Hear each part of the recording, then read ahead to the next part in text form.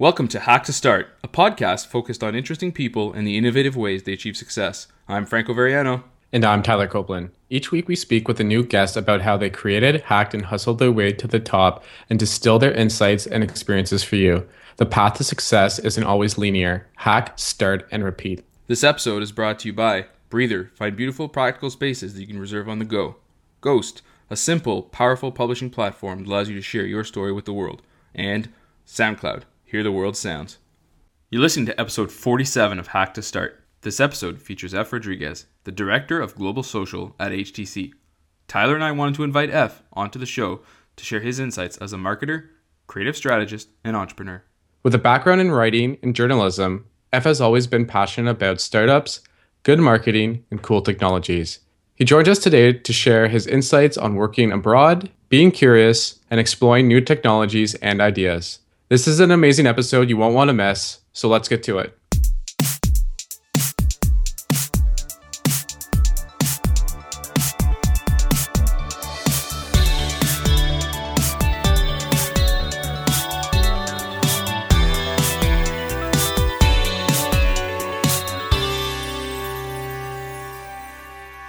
Hey F, thanks for being on the show today.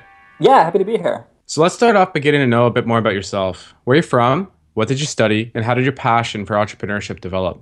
Yeah, so I am from Texas originally. I haven't retained much of a Texas accent, which is probably for the better because it's a very weird, bizarre accent. You say a lot of y'all and fixing to do this, fixing to do that. But I kind of consider Colorado my home, oddly enough. I spent 12 years there in Boulder, which has since become this hotbed of startups and just notable happenings within tech. And so, yeah, if you were to ask me point blank, what do you consider home, it would be Boulder, Colorado. I went to university there, the University of Colorado at Boulder. And while I was there, yeah, just being in a place where Techstars was taking off, where young companies were getting gobbled up by companies like Twitter, et cetera. Yeah, it gave rise to a real yen for building stuff that didn't exist, that should exist. Mm-hmm. And it seemed right. I mean, I have a ton of energy, and it seemed like the situation was ideal to let that thrive. So, yeah, that's kind of the long and short of it. That's cool. So when you graduated, what was your first job out of school? Yeah, so after I graduated, I was interning at a PR firm. So I've worked a lot of different angles within marketing. So I started in PR, I moved to advertising, and then ended up within kind of client-side brand marketing. My first job was, as I said, at a PR firm. And the whole reason I got that role was because I understood digital communication. I mean, Twitter, this is back in 2007. Twitter was extremely new. Facebook was kind of unproven. MySpace was still a place people spent time. And I was someone who had spent years and years on, GeoCities or LiveJournal or AngelFire. And so the idea of spending, meaningful time and having meaningful experiences online was just something I understood. And so when I was looking for a job out of school, I was dropping words like blog, which at the time was like, oh my God, you know about blogs? I knew everything about blogs because I am blogs. And so, they were just really over the moon about having someone who understood all this new stuff in 2007 and hopefully could direct a lot of that experience toward clients, how to tell better stories using, let's say, Twitter, let's say LinkedIn, let's say Facebook. So, I started out in PR, and I became the social guy. That guy understands this new thing that is kind of weird. It doesn't have a ton of users, but we're starting to see it covered in Wired, et cetera. And, it kind of set me apart for the better, because there's a lot of bozos in PR, and I don't consider myself one of them because, I think you have to wield marketing a very specific way, especially on social. And so that's kind of where I found myself out of college, as a social guy at a PR agency, working for clients and figuring out where all this is headed, in 2008, 2009, as Twitter got more followers, as MySpace disappeared, as, Dig gave way to Reddit. It's cool. It was an exciting time. Oh man, it was so quiet back then. I mean, you could get.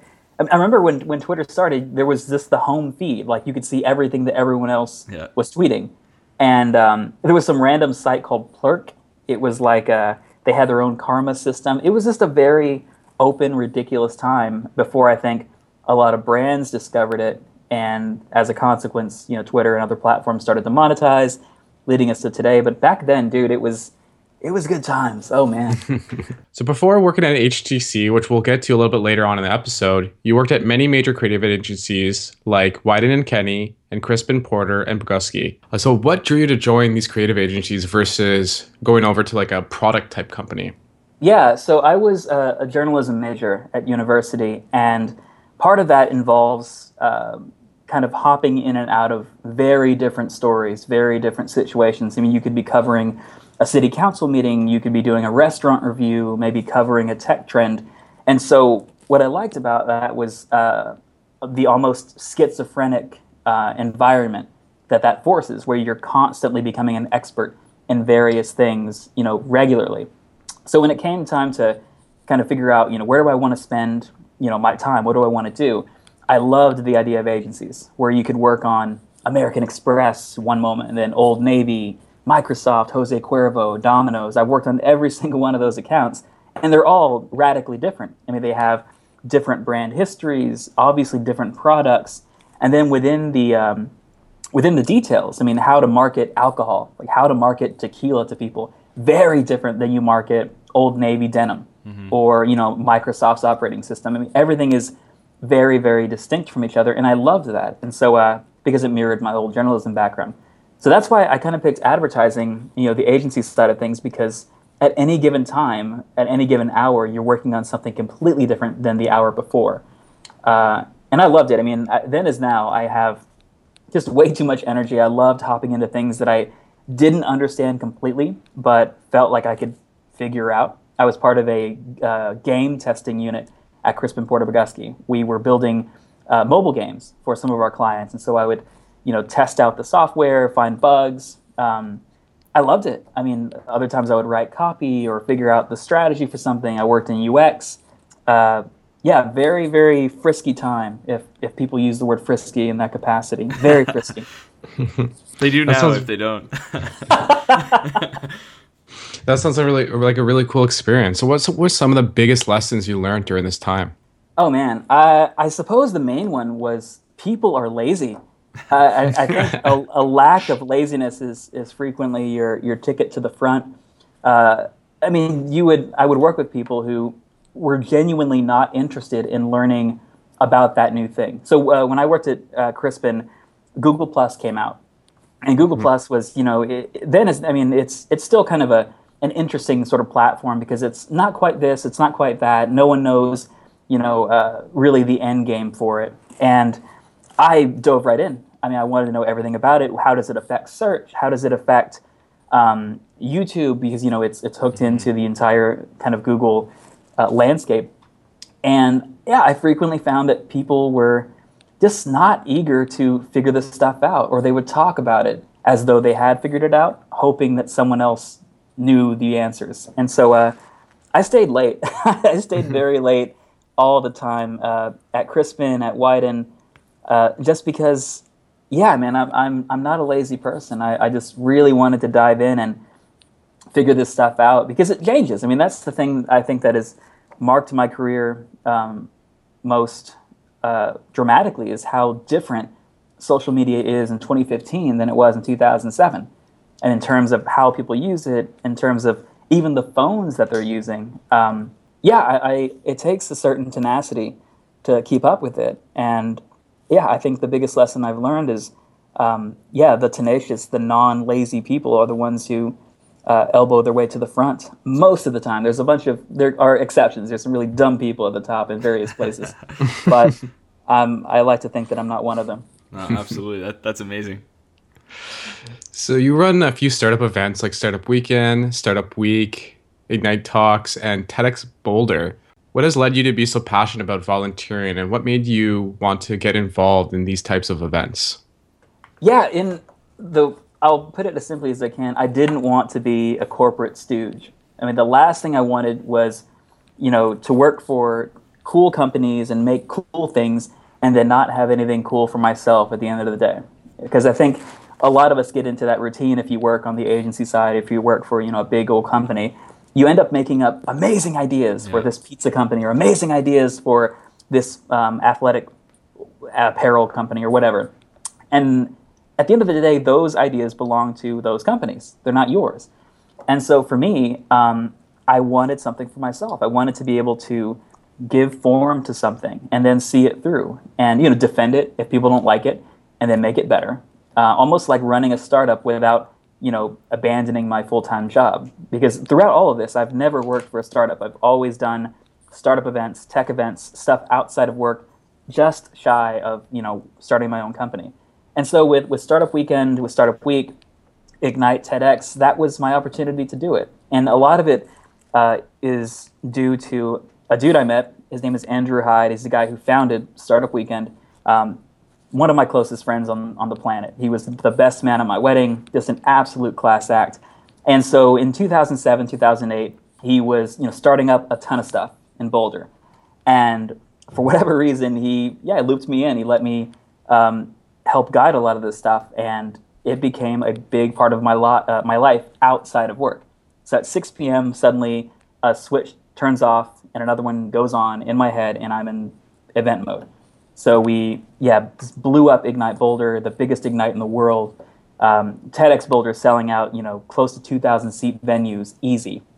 Just really creating an atmosphere in Boulder of collaboration, creativity, and it was ours. I mean, it belonged to us. I mean, not the community per se, but the event, lives and breathes depending on, what we put into it. And I loved that. I mean, it was ownership, but it was also, I don't know. I mean, it was like I gave birth to something, man, as weird as that sounds. No, absolutely. Completely understand.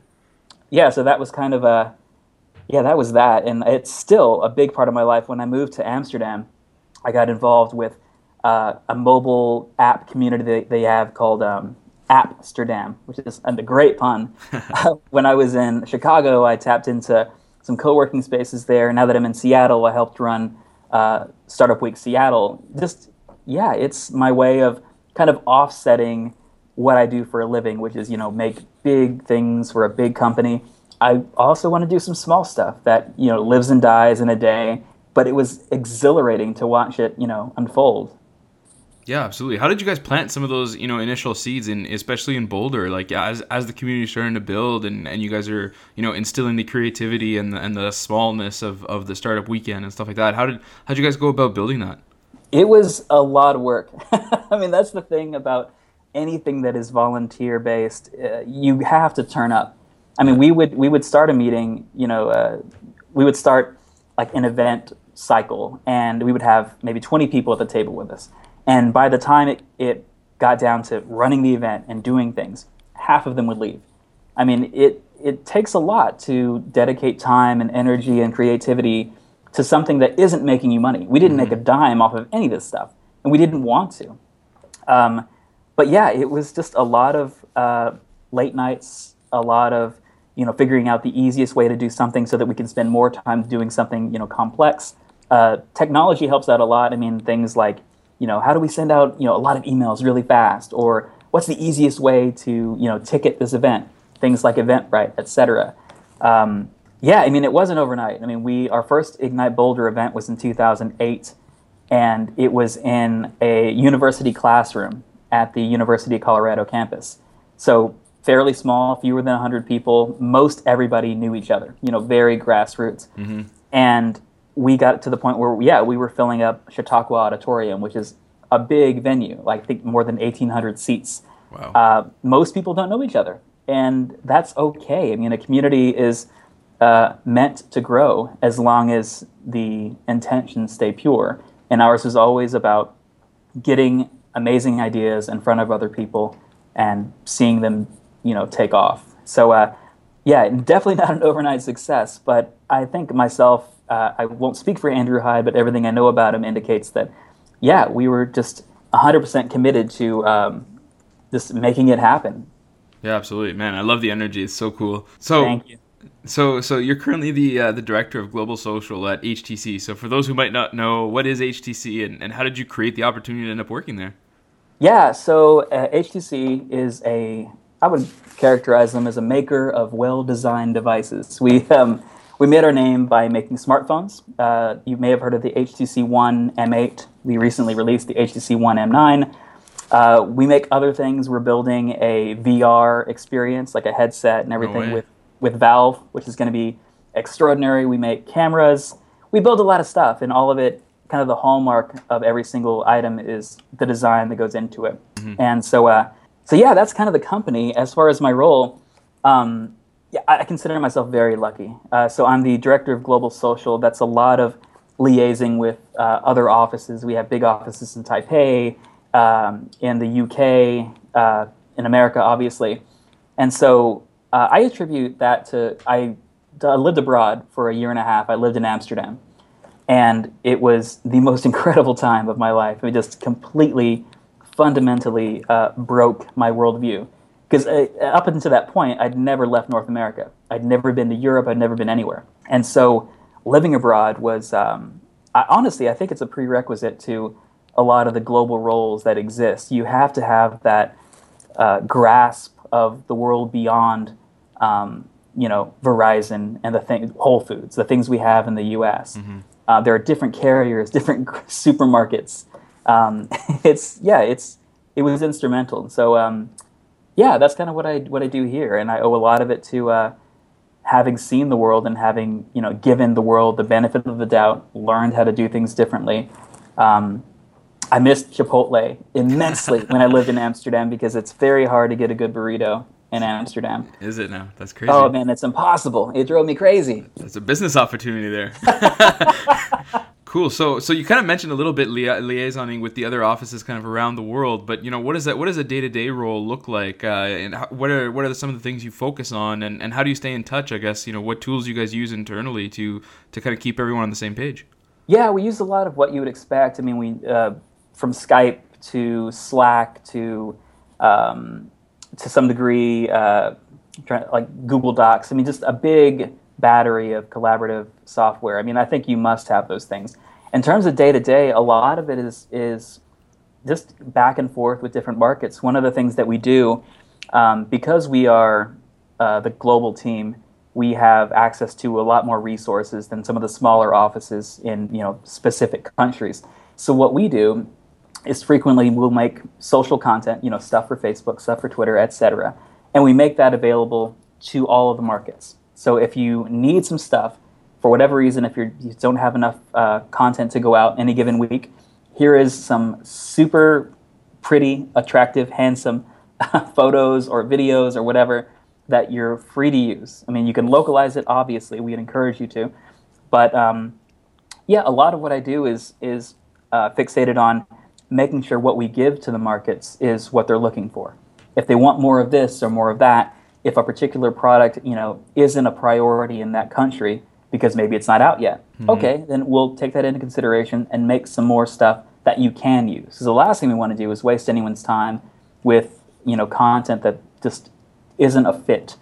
And yeah, a lot of it is just listening, trying to, hear people out. It works pretty well, to be quite honest. I think once you meet people in person, I'm on the road a fair amount. I think it's easier to have that back and forth if you're more than an email address. I mean, these people have met me, and in person, I'm just as ridiculous as I sound, I promise. And I think as a consequence, yeah, they don't mind dealing with me because, yeah, I have feelings, I have hair, I'm a human being, I'm not an email address, that is cold and hard to relate to. So yeah, it takes some time on planes, which is fine. I like cookies. Planes have cookies. It's a happy marriage. There you go. That's pretty awesome. I think that's something a lot of people forget about, especially like making that face-to-face time and getting to know people beyond their email address or their job title. That's a good point. So Totally. You mentioned that you lived in Amsterdam for a little bit. You worked in Chicago. You're now in Seattle. You're from Texas. How has working in all these different environments changed the way you work and some of the way you see the world? I know you said that Amsterdam had a huge impact on your worldview. So what has that experience kind of brought to you so far? Yeah, I think I still consider myself a creative person. I mean, I was a journalism major. I worked as a copywriter / strategist, whatever. I think, yeah, that worldliness, that, travel aspect of my life has made me a more creative person. I think I approach problem solving differently. Even critical thinking is something that has developed directly or better as a consequence of having lived in different places. Mm-hmm. Chicago is a very different place from Boulder, Colorado. But I'm glad that I lived in both places because you get a better sense of marketing opportunities in either place. I mean, Chicago has the L. I mean, people are taking the train in and out of work. There are no trains in Boulder, but there are bikes in Amsterdam, and it's a completely different culture. Just knowing how those three different ways of life are, I don't know, having that familiarity it's invaluable. So, yeah, I think it does make you more creative. It does, enhance what you deem as possible when it comes to marketing or when it comes to, communities. It's, I cannot understate it enough how pivotal and crucial, living in 3 different cities, 4 different cities, however many, has been for my mind, 100%. That's really cool. I can totally relate, having been to a couple different places for a little bit more than sort of like a standard vacation. That's cool. Haven't had a chance to check out Amsterdam yet though. Oh, you got to do it. It's the best sandwich in Amsterdam. I can direct you to it. It'll blow your mind. Oh, really? There you go. Okay. Well, where is it for everyone listening? For everyone listening, it's this place. It's a restaurant called Beton. It's French. It's on the Herengracht, up kind of east of the Jordan. Anyway, it's a chicken, bacon, avocado sandwich. They put it on ciabatta bread. Amazing. Cool. Sounds really good. Hopefully I didn't just put you on the spot and gave away Amsterdam's best kept secret, but there you go. No, there are worse fates than that place getting more business. They deserve it. Exactly. Cool. So you're also a pretty active blogger, but what got you started with blogging? Yeah, as I said, I was a journalism major at university, but even well before that, writing is just immensely important to me. It's something I crave in people I hire. It's something I respect in people that I interact with and get to learn more about. Even to this day, my favorite social network was LiveJournal.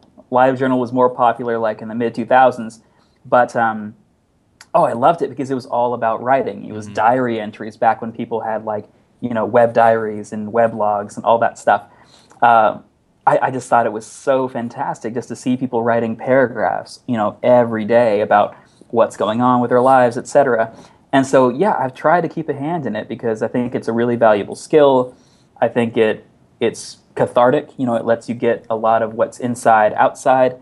Sometimes you have to make those posts private, depending on what's going on in your life. But yeah, I have always been a writer, and so I've tried to keep up with it. I know that blogging as a pastime and as a tool has kind of evolved over the past 5 years. I mean, you've got upstarts like Medium and various other places. Even some of the social networks that were about one thing have suddenly grafted on a blogging component, such as LinkedIn. Facebook used to have the blogging capability. I think you had like a separate blog section. Yeah. MySpace had the same thing. MySpace had blogs as well. So I still maintain like a proper like WordPress kind of thing, but it's more like I like having a place that I can just dump the stupidest thing in the world onto without worrying about it getting retweeted or, all the metrics that come with social media. Sometimes it's nice to just regurgitate something onto a page so that it has life, even if you're not breathing life into it daily. Yeah, absolutely. I was actually, checking your site out ahead of speaking with you, and I saw one of your most recent posts on the Trivago guy and comparing it to a Pokemon, and it's hilarious because that's what I was thinking. I don't know, maybe 4 weeks ago. I had seen one of the latest commercials. I'm like, what's up with this guy? It's like he's evolving. He's like changing. And I saw it on your blog. I'm like, no way. Somebody else thought that too. Oh man, here's the thing. Trivago guy. I love Trivago guy. When his first commercials came out, and I worked in advertising, so I'm a big fan of commercials, as lame as that sounds. And I remember like all the Twitter comments about this guy were all about his clothes. Yeah. Like, what? This guy looks like a hobo. Why isn't he wearing a belt? His torso's too long.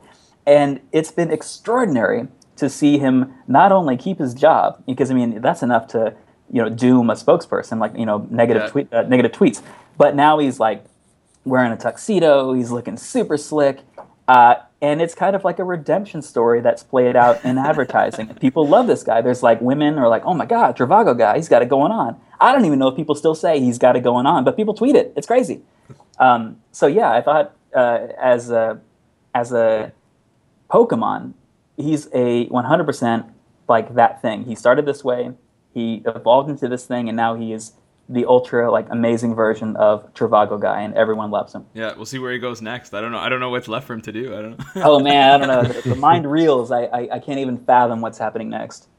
It's gonna be cool. We'll have to stay posted on that. So you mentioned that there's been a whole bunch of new tools that you still maintain your own WordPress site, but you do a lot of blogging on LinkedIn. So why LinkedIn over Medium? And what has both platforms brought you, and why? Yeah, it's funny. LinkedIn, I built up a fairly strong following on LinkedIn. Not following so much as like a contact list. And the thing I like about LinkedIn is you don't have to worry too much about people finding your content, because you've got them kind of like hanging out. It's a quieter atmosphere. Yeah. I mean, Twitter it's crazy. I mean, Twitter is just insane, especially during like live events. I mean, Twitter is it's the Wild West. LinkedIn is a quieter place, and so it's easier, I think, for you to not only have your content stand out, but it seems like every action anyone takes with a piece of content on LinkedIn pushes that content forward, whether it's a comment or a like. It seems like the whole site is modeled around pushing good stuff around, which I love. Mm. And you could argue that other platforms have that as well, but for whatever reason, LinkedIn, because a lot of the content veers toward the spammy kind of like top things you shouldn't do in a job interview, like all this other nonsense. It's easy to drop something relatively creative and have it take off, because everything I posted on LinkedIn has been fairly tongue-in-cheek. I'm having a bit of a laugh with it because I like to laugh. And it's amazing to see days afterward, people are still liking, people are still commenting. Compare that to Twitter. I mean, a tweet is, dead and gone in maybe 10 to 15 minutes. Facebook, obviously, things will live on if there's enough heat behind it because of the algorithm. But yeah, for whatever reason, I just gravitated toward LinkedIn. Medium, I think, is cool. I end up on Medium a lot. There's some really good startup postmortems that end up on Medium, which I find really fascinating. I love that there are alternatives now to things like Blogspot, things like WordPress.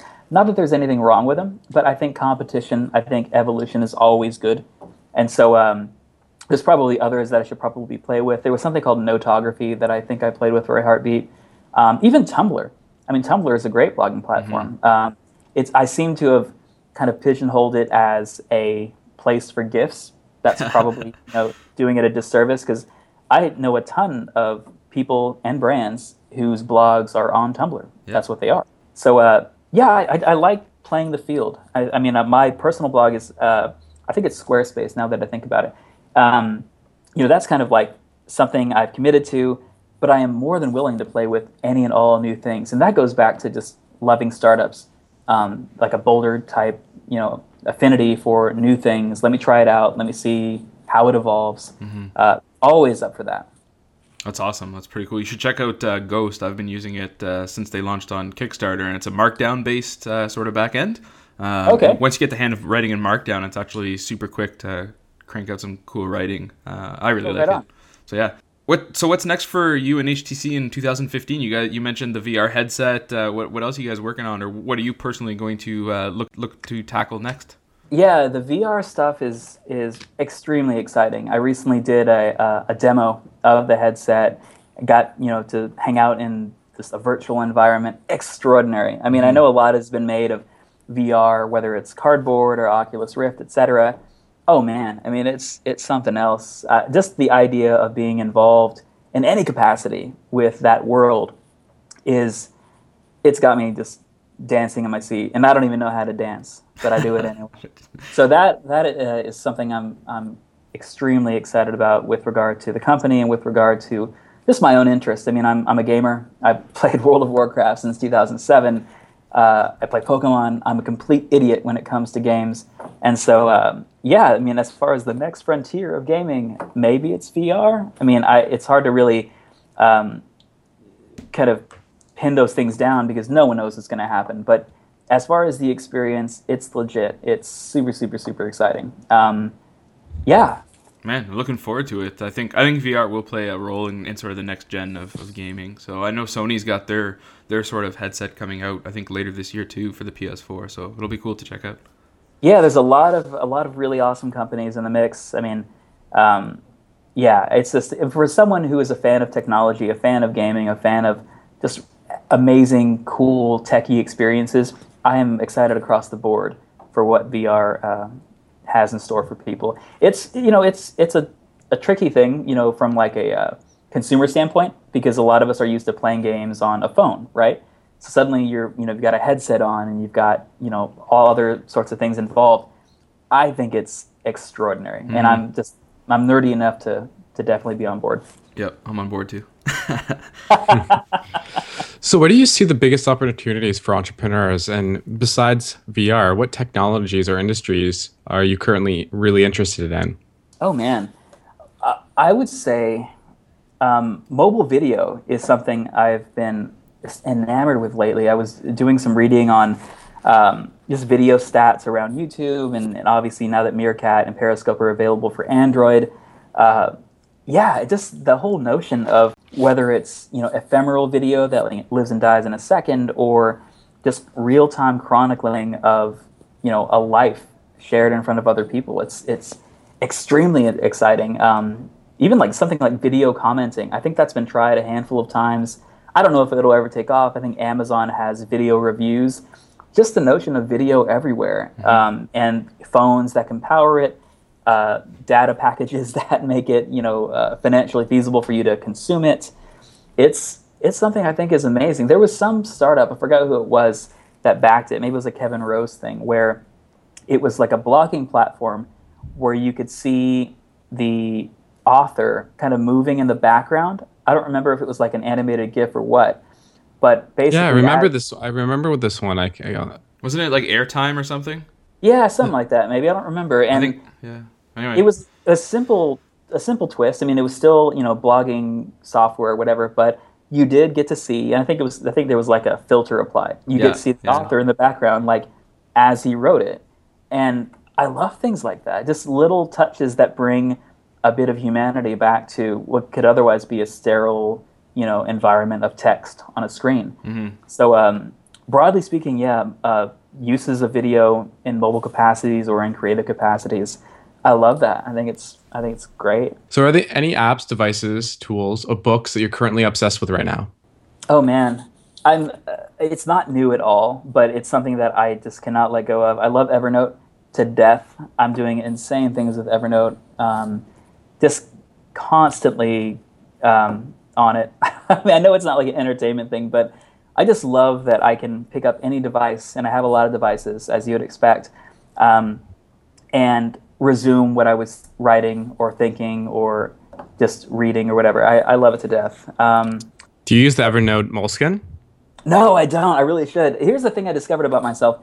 I'd always, earlier when we were talking, I mentioned, I'm a writer. I've always written all this stuff. I am garbage at handwriting. Mm-hmm. Like, I think the muscles in my hand have atrophied to the point where I can't do it. If I write anything longer than a Post-it, I have to call like 911. It's just bad. My hand locks up. I start to cry. It's the absolute worst. So no, I haven't used the Moleskine. I know that it's really fancy. Really, really cool partnership, by the way. But yeah, Evernote I spend a ton of time on. I'm starting to get into Slack. This is more like productivity stuff, but I like it. It's cool. I mean, it's collaborative. It's got a bit of IM to it. It's got a bit of kind of asset management to it. I dig that. And I'm trying to think of anything else that I've played with lately that I really dig. I try a ton of stuff. As I said earlier, I want to play with absolutely everything. Even staying up on like microtransactions in games. Mm-hmm. I'll play. I think Marvel had a game, Contest of Champions. Like, it's a fighting game where you get to play as Wolverine or whoever, and you get to punch Spider-Man in the face. Who doesn't want to do that? So fun. But even the little different currencies within the game are just, it's illustrative of where things are headed. You gain enough of these things, you buy this thing. Or you can spend real money and buy some of these things, and you'll get this big, amazing thing. Yeah, so I try to play with as much stuff as possible. I read, Product Hunt like everybody else, and yeah, I download a ton of stuff. One of the frustrating things is waiting for things to be available for Android. Mm-hmm. I'm an Android guy, and so it seems like everything is iOS first, which is frustrating. But I am many things, including patient. I'm in the same boat. I feel your pain. So, do you have any last thoughts or personal mottos that you live by you think others should know about? Oh man, personal motto. That's a really good one. I would say don't be lazy. Or maybe don't be lazy, you dummy. I spent, I don't know, I can I can attribute so many of the positive things about my life and career to, not being lazy, man. Just staying late and downloading that thing and not telling someone, oh yeah, I played with it when I didn't. Like actually hopping in, creating an account, making some content, finding other content. I mean, yeah, it's so easy in marketing to just assume that someone has it all figured out, and then you get your marching orders from like Mashable or any of the other kind of digital marketing sites. It's not enough. I mean, I think you really have to will yourself into playing with this stuff, experimenting with this stuff, and it can be crazy awkward. I mean, Periscope, the idea of live casting, your big dumb face eating some ice cream, just so that you can understand it. Yeah, totally worth the experience. Or Snapchat. I mean, I don't think these things are the domain of super young people. Yeah. I think you can figure out your way in because I think when you relinquish your spot at that table, things get dangerous, and then you become kind of a dinosaur, and you don't really know all the new stuff. And I don't want to go there. I don't want to head down that path. I'm allergic to dinosaurs. Maybe that's the best motto. Be allergic to dinosaurs. Cool. That's amazing. That's some really good advice. We had tons of fun having you on the show. Thanks so much for speaking with us today, F. No, it was a hoot, man. This is good times. Well, that's about it for this episode of Hack to Start. You can find all the important links beneath the show. Be sure to follow us on Twitter @HackToStart and sign up for our newsletter to know about all the latest episodes, behind-the-scenes content, and more. Thanks for listening, and see you next time.